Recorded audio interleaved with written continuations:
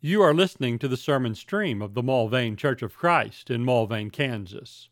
Subscribe in your favorite podcatching app, or find and listen to any sermon online at mulvanechurch.com/sermons.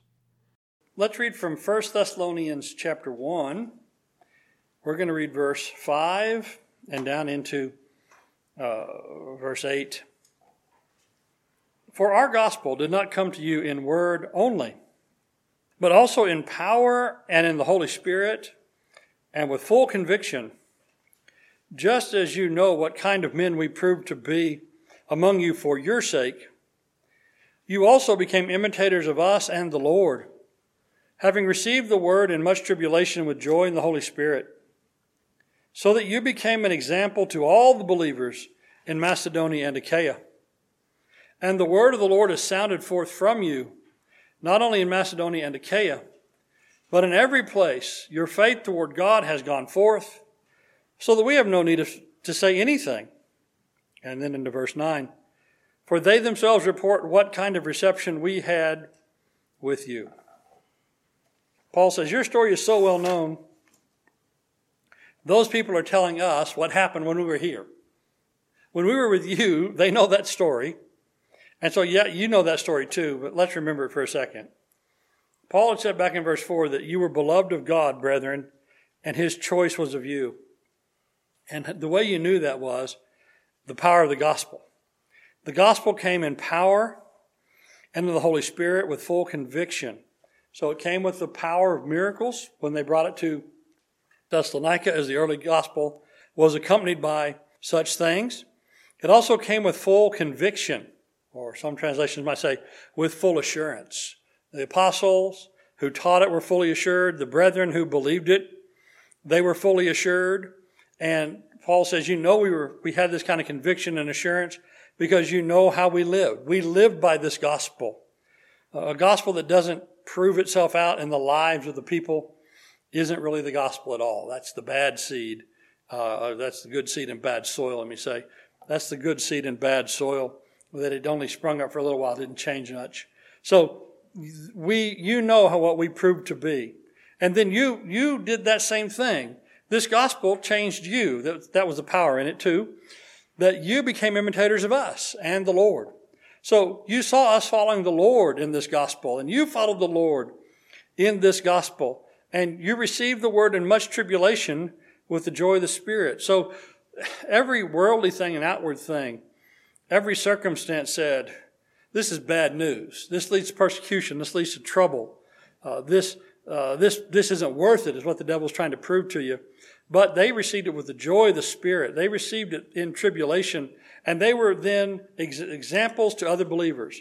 So the Thessalonians were examples to the people in Macedonia and Achaia. That's most of what we now call Greece. They're south of Thessalonica. And the word of the Lord has sounded from you. So you're examples to the believers, and you made sure the other people were believers because you were. So you helped. This is how much the gospel changed you, that you made sure other people heard this too. Not only in Macedonia and Achaia, but in every place your faith toward God has gone forth. So we have no need to say anything. So if we just started to mention things of Thessalonica, those people then start telling us, verse 9, what kind of reception we had among you. And so their story of belief, of faith, of conviction, of joy, in spite of persecutions, was well known. Now, we know a little bit of that. In the book of Acts, there's some hints, right?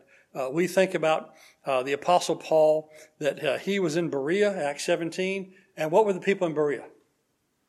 More noble-minded because they did what? They studied the word daily. They searched the scriptures daily to see if it was so. But in that comparison, the Bereans, the noble-minded Bereans, were more noble-minded than whom? Those of Thessalonica. And so in Thessalonica, there was this big group of people who were opposed to the word. They were so opposed to the word that when the Bereans started to accept it, they sent people down to Berea to persecute in another town. Right? That's Acts 17, the first 15 verses or so. So, what about those few true believers in Thessalonica? What did they have to live with and contend with on a daily basis? the non-noble-minded from the synagogue, the persecutors who would go to another place from the synagogue. And yet, what were the Thessalonians? They were real believers. They were joyful believers. They were imitators of the Lord and of the apostles type believers. They were examples to others of a type of believer. And Paul says, everybody knows your story. And that's the power of the gospel. Yes, a lot of people in your town, your synagogue was full of them, people who rejected the gospel, did not have nothing to do with it, and persecuted those who believed it.